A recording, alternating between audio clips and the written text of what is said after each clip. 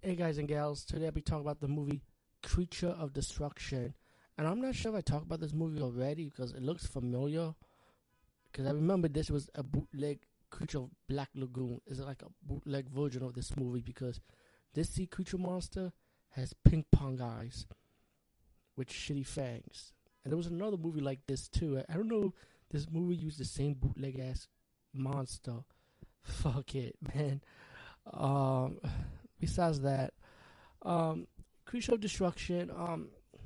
It's from 1967. It's one of those old school beach. I would consider this to be a beach horror movie. You know, one of those beach movies with the groovy 50s, early 60s-ish band, Beach Boy type of band singing.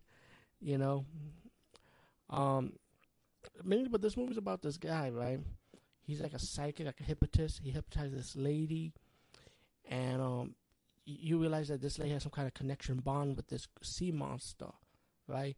Meanwhile, you got the guy who runs the hotel, and you got this guy who works for the military who studies psychics, you know, and the guy in the hotel wants the guy who works for the military to help him make money with this hypnotist guy, you know, because the guy who owns the hotel is kind of like greedy. He's all about money, money, money, and every time.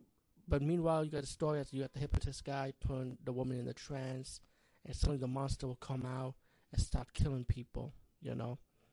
And then we have this police investigation, all these murders, what's going on, how it's happening, one of those type of movies. And you got the military guy trying to do his own investigation also. All in all, I mean, the movie does drag mostly with the talking, you know, and you do see the monster here and there, but all in all, I mean, for what it is, again, it's one of those movies that, you know, it's 1967, and there's something enjoyable about it, you know. And of course, you can tell the movie's dub. You know, like they shoot the movie first, and they put dub over it because the dubbing is like off key from these actors and actresses, you know.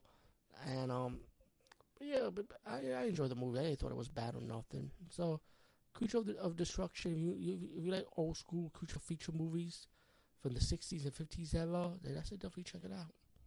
Peace, guys. See you later.